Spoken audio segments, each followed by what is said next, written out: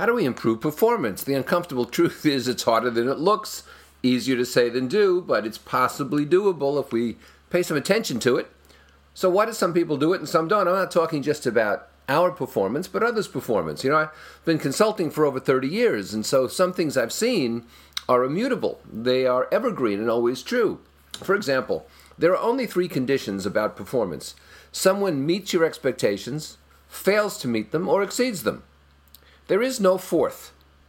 And these evaluation sheets and the analysis of people based on 25 different categories and gradations from 1 to 10 or 1 to 100 and self-evaluations and others' evaluations, when you boil it all away, are kind of silly. If you agree at the outset with the other person, here's what would meet my expectations. Short of this fails them, more than this exceeds them, and here's how we'll measure them by these empirical indicators. After that, it should be a day at the beach. Remember, though, motivation is intrinsic. You cannot motivate other people. The whole notion of motivational speeches is just crazy. It's an oxymoron. It's nuts. I'm reminded of the great Wall Street Journal cartoon where a guy gets up, his eyes are red, he's got a beard, he looks bedraggled, his hair is all over the place, and his wife says, just think, in an hour you'll be delivering a motivational speech. Motivational speeches are silly because motivation comes from within, not from others, from within. Robert Mager, the great training guru, said once that the question is, could the person do the job if you put a gun to the person's head? And that means that if they couldn't do the job, you'd have to shoot them because they still couldn't do it. That's a skills problem. They lack what's required to do the job. On the other hand, if you put a gun to their head and the person started to work quite effectively, that's an attitude problem. They had chosen not to do the job. So you either have a skill deficit, which requires training, or you have an attitude deficit, which requires coaching. But the problem is, to get better performance, we often try to train people with lousy attitudes. That doesn't work. And we try to coach people with no skills. That doesn't work. We have to get these things aligned. Mager makes a very good point. And you can't help people who don't want to be helped. I've talked to everyone I know and respect about this for decades, and we've all reached the same conclusion. We are not magical. We are not the gods. You cannot help people who don't want to be helped. And that means that it's silly to try. It's unethical to take someone else's money trying to do it, and it's absolutely absurd to promise that you can. If someone doesn't want to be helped, they won't be helped. Now, you might say, well, it's resistance at first, but they all come around. You might say, look at Alcoholics Anonymous, or look at Synanon, or look at whatever. But the fact is, over 90% of people who don't want to be helped aren't helped. They will revert. They are recidivists. And they will dig their heels in, and they will not move forward. Now, in a corporate landscape, that's much more common because we're not talking about something that's threatening to society, like alcohol or drugs. We're talking about people who just refuse to do the work any better because they don't want to. So what are the motivational factors that really matter? If it's intrinsic, and if you can't help people who don't want to be helped, who are the people who do want to be helped, and what motivates them internally? Well, first is doing something you love. Doing something you love and are passionate about is very important because it's not onerous, and we throw ourselves into it, and we think proudly of it. Michelangelo wasn't laying on his back doing the Sistine Chapel ceiling because of the pay. The commission was good, but the fact is that was his calling. He was passionate about it. Number 2 is you do something you're great at. These things are not antithetical. So great careers are built on that. Somebody came up to me once and said, I've got you figured out. I said, well, thank God someone has. I'll tell my therapist. What is it you figured out? He said, you just do what you love doing and you're great at, and you charge for it. And you won't do anything else. Well, that's a very accurate observation, and it doesn't exactly take Freud or Sherlock Holmes to see it. And so should you. So the second criterion is do something you're great at doing. Don't do something that makes you falter and stumble all the time. Number 3, apply all of your talents. And what I mean is apply as many of your talents as you possibly can against this thing you love and you're great at. So people at work who don't get to use all their talents can exercise them elsewhere. Some join rock bands. Even Woody Allen, who's a heck of a filmmaker and comedian, played every Monday night, I believe, Sunday or Monday, at the Cafe Carlyle when it was otherwise dark. None of the talent was there, playing clarinet in a small jazz group. So we exercise our talents sort of off the field, if you will. But if you can exercise all the talents you can on the field, at work, all the better. Now, for entrepreneurs, that's a lot easier. I told a woman who's a classical pianist, I was told it's not pianist, but pianist, it's hard to say, who is a classical pianist, that she should use her music in her work and talk about harmony and talk about the right notes and talk about how you play things so that they are memorable. And now she is doing exactly that. Number 4, be recognized for it. Don't just apply your talents to something you love and you're great at, but you should be recognized for it. I don't mean you have to win awards, but it's nice for people to recognize that you're the one who created something. That means you need to have a support system that will help recognize what you've accomplished. It means that you don't have to necessarily bend over backwards competing for awards that are subjective anyway, but it does mean that it's nice to have a support system that readily recognizes what you've done. And number 5 is you have to retain your autonomy. In the corporate world, this is much more difficult. I'm the first to admit that. Entrepreneurs have it easier, although many entrepreneurs concede their autonomy. They've left the corporate world and now have a tougher boss than ever. But my point is that autonomy is a very important aspect of motivation. The feeling that I can go where I want, when I want. I've always called this discretionary time, as many of you know, which is real wealth. The fact that you operate independently. Autonomy is a very strong motivational aspect. So, doing something you love, which you're great at, that applies all your talents, that you're recognized for, and allows you to retain your autonomy, these are all intrinsic motivational factors. The best leaders, in fact, if you go back to a corporate environment, are people who know when to get the hell out of the way. Lead by exception, manage by exception. Hands-on leadership, this dwelling, lurking, stalking kind of management is one of the most horrible things I know. And so if you've got a strong ego, if you feel that you're confident and you have high self-esteem, you don't need to put your hands on all the dials and buttons and switches and levers. Get out of the way. So what's critical here? Well, you need your own internal best practices. In any organization, there are some people who do things better than others. You need to spread that around and not just allow them to be singular, bright, shining stars. So we tend to look for external best practices, but I'm suggesting to you we need to look for internal best practices because they're often right in front of our eyes. When Mercedes asked me, when they were having trouble with Lexus long ago, Lexus was eating their lunch, they asked me to find what the best practices were in what they call their stores. And I said, let's start with your own. Do some perform better than others? They said, of course. And I visited those, and I visited others, and I found right within Mercedes there were best practices that weren't shared. And so we brought it to a dealers' council, and the dealers' council began to share it. Internal best practices. Number 2 is you have to invest in your all-stars. In any organization, people tend to invest in remedial training and remedial improvement. The worst people. That's wrong. It's wrong. You have to invest in your best people first. They're the ones who are going to lead the way. They're the avatars for the others. And they are the pathfinders. You have to invest in your best people, not ignore them. And number 3 is a hidden trick. It's often best to take your second best people and bring them up to the level of the first best. In other words, it's easier to move a performer who's very good to excellent than it is to move a mediocre performer to even very good. So look at your top performers and deal with them accordingly, and then the next best after that. I know this sounds heretical, but it's absolutely true if you want to get top performance from others. You need to demand accountability. Don't tolerate failure work.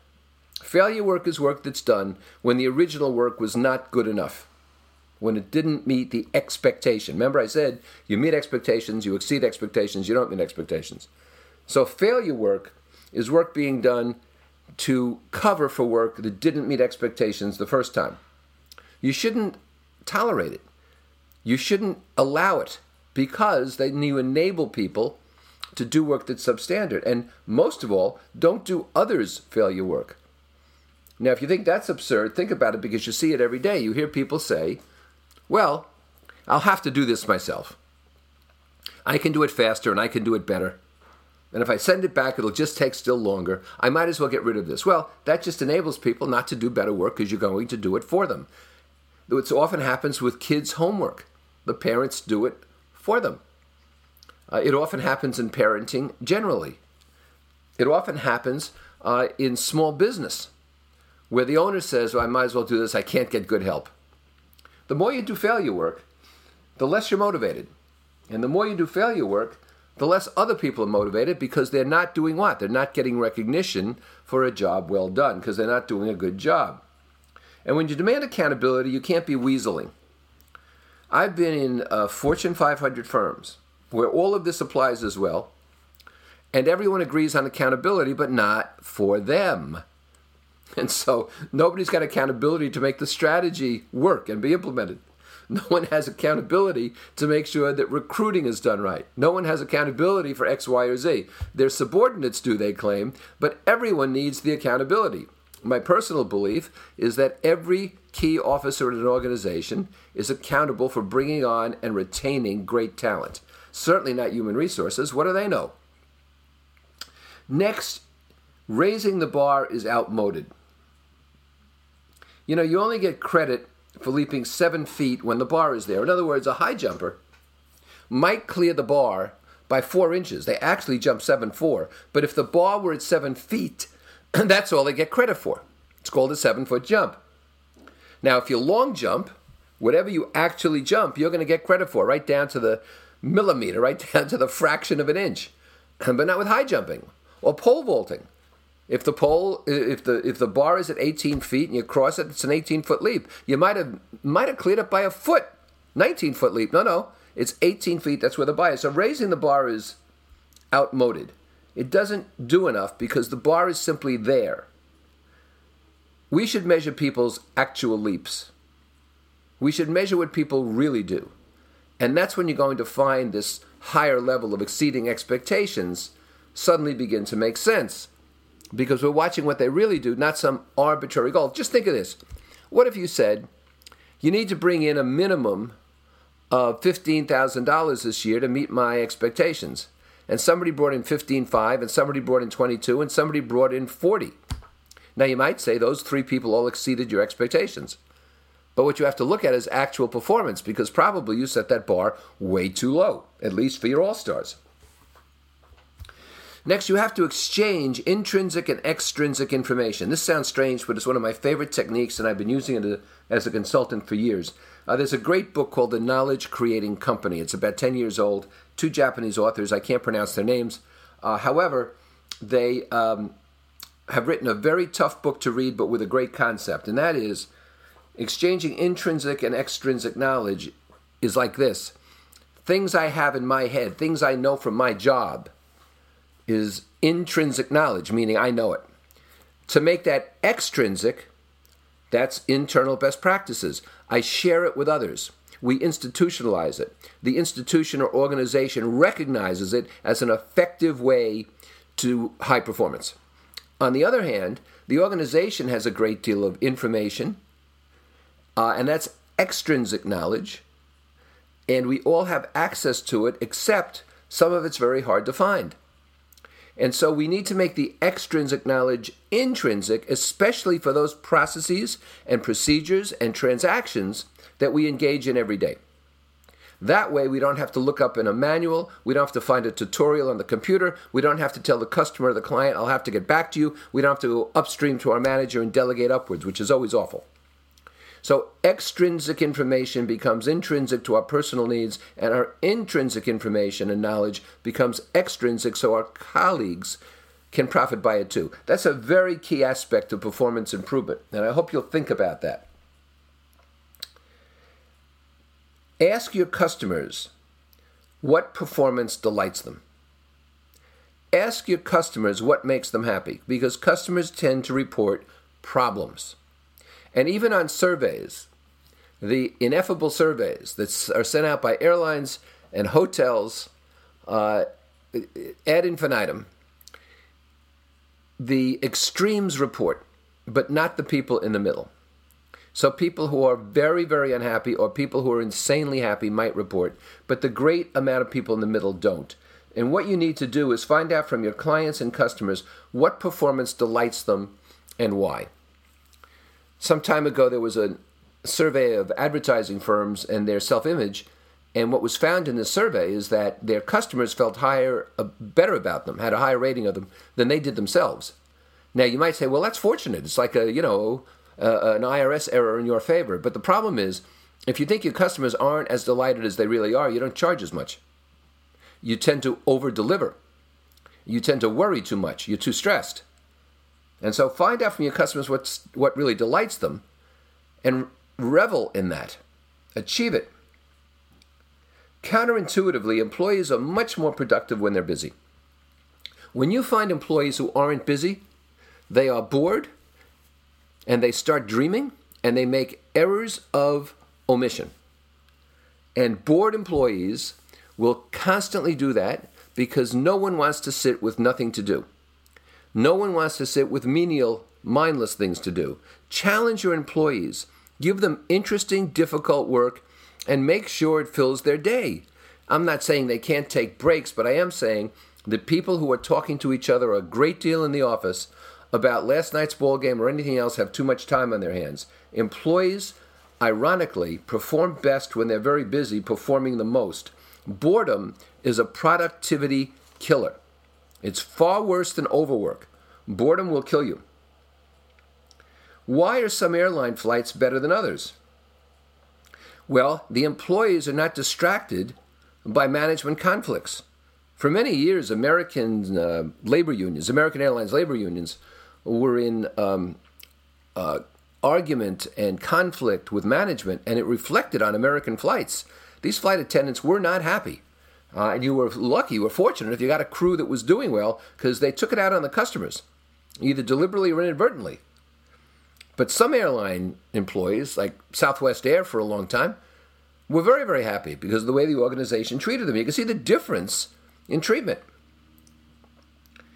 Some airlines are better than others because they have the latest equipment. And consequently, everybody's happier. I just flew Delta, and one of the lavatories in first class could be locked with a gate denying access so the pilots could use it when they needed to. Then they would unlock the gate, and it went back to being a passenger lavatory. Now, that prevents them from having to summon a flight attendant who puts a luggage cart or a service cart or a tray cart in front of their to protect against some kind of assault on a pilot in the restroom. So when the equipment is better, people's attitudes are better. Some airlines are better than others because the employees receive customer reinforcement. Now, the American Airlines, let me set the ledger straight here. They give frequent flyers, such as I, coupons to give to people in the airline who perform well. I could give it to a gate agent. I could give it to a flight attendant. I can give it to anybody I choose, one of the hostesses in the Admirals Club, because of exceptional service. And I give these out all the time, and they're very, very excited about getting them. I think they enter them into some kind of drawing where something is raffled off. But they're always excited to get them. They always appreciate it. And finally, some airlines are better than others because of respect. They respect their employees. They ask their opinions. They don't design a uniform or a tray table or something without getting input from the employees. So not having open-ended conflict, having good equipment, receiving reinforcement, and having respect, those are important things in terms of differentiating one company's performance from another. How well are you doing it for yourself, and how well are you doing it for others? So, in summary, physician, heal thyself. First, improve your own performance so that it's exceptional. Because nobody in your organization believes what they read or what they hear. They only believe what they see, and they're looking at you. And that can be a very uncomfortable truth.